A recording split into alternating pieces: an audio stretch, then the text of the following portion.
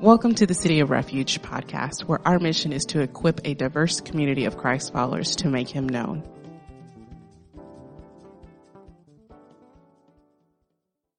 This is the word of the Lord. Thanks be to God. You may be seated.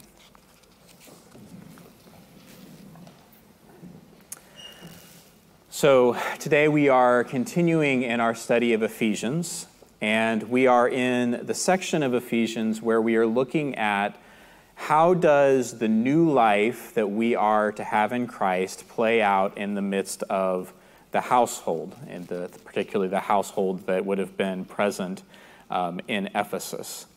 And we talked last week about husbands and wives and this sort of general heading of verse 21, that we are to submit to one another out of reverence for Christ, that this is something that's supposed to happen within the people of God as they submitting to one another.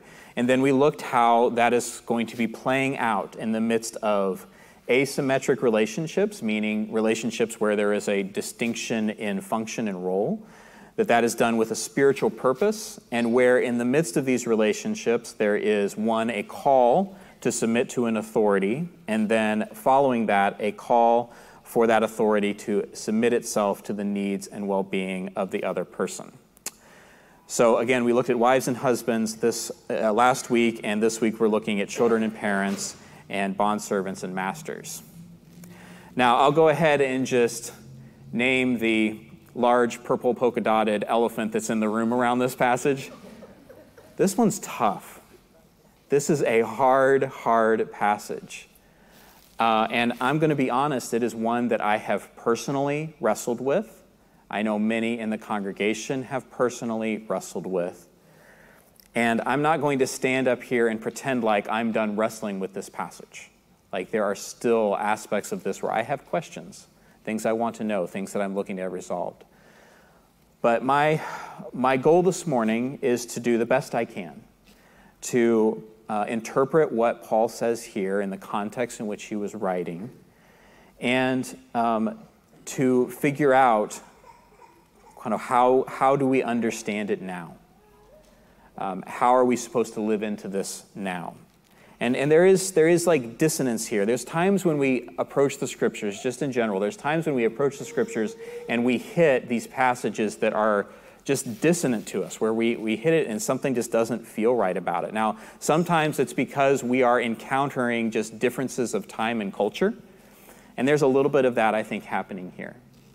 There's other times where, honestly, we're coming to the passage and it's just saying stuff about how we're supposed to live that maybe is not what we like, right? There's that kind of dissonance that can happen.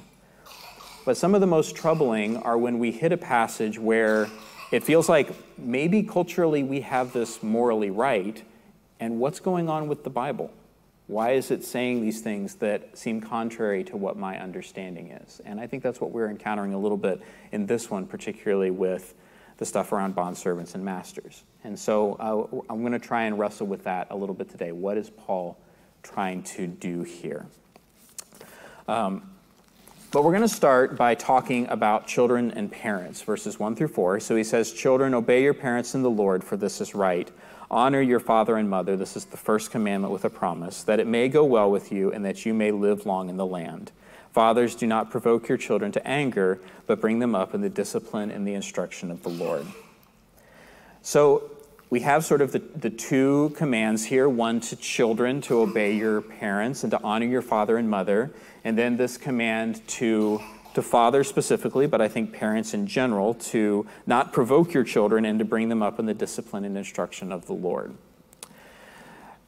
Now, I think there's a little bit of a question of, like, who is this written to? So a show of hands in the room, how many of you are parents with children? If you might raise your hands, okay. How many of you are children of parents? Okay, most of you should have raised your hand, right? But it's a little bit of a trick question, right? Because when we read the word children, our first inclination is children, right? Or in my case, more like children now. They've gotten a little bit bigger. But I do think here that when Paul is talking about children, he is not just talking about like little children, he's talking about adults as well. And I think that for two reasons. One is just within the society of the time, both when Paul is writing, as well as he refers here back to the Ten Commandments, during that time, there would have been much more the case of multi-generational families in the same household. Right? It would have been much more common that parents would be living with their children and with their grandchildren. So when he's addressing these relationships, I don't think he has in mind just little children. In addition, there's also earlier in Ephesians, he calls us children. So this is in chapter 5, verse 8. For at one time you were darkness, but now you are in the Lord. Walk as children of the light. Same exact word. So I think here he has in view not just little children, but children in general. And that's a way that I think we have to approach this passage maybe differently. Like, I don't know about you, but this sometimes is in sort of cruise over territory for me when I'm reading the Bible, right? Because I'm like, okay, there's something here about parents that I'm supposed to do. Not entirely sure I want to think about that right now. And this children's stuff certainly doesn't apply to me anymore. Well, not quite, right?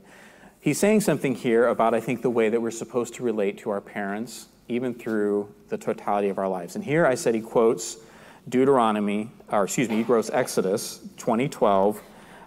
We've been studying Deuteronomy downstairs, so it's on my mind. But it was Exodus 20:12 he's quoting here. Honor your father and mother. This is the first commandment with a promise.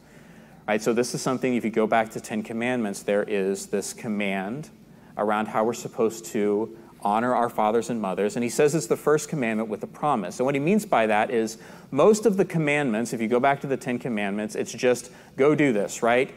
You need to get rid of idols. No more stealing.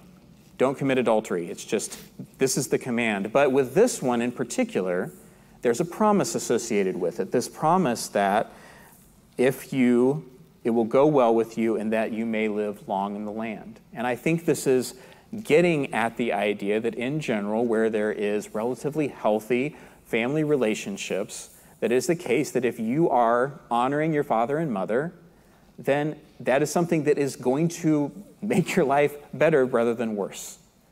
And so there's a promise associated with this. And so there's this command, children, obey your parents and honor your father and mother.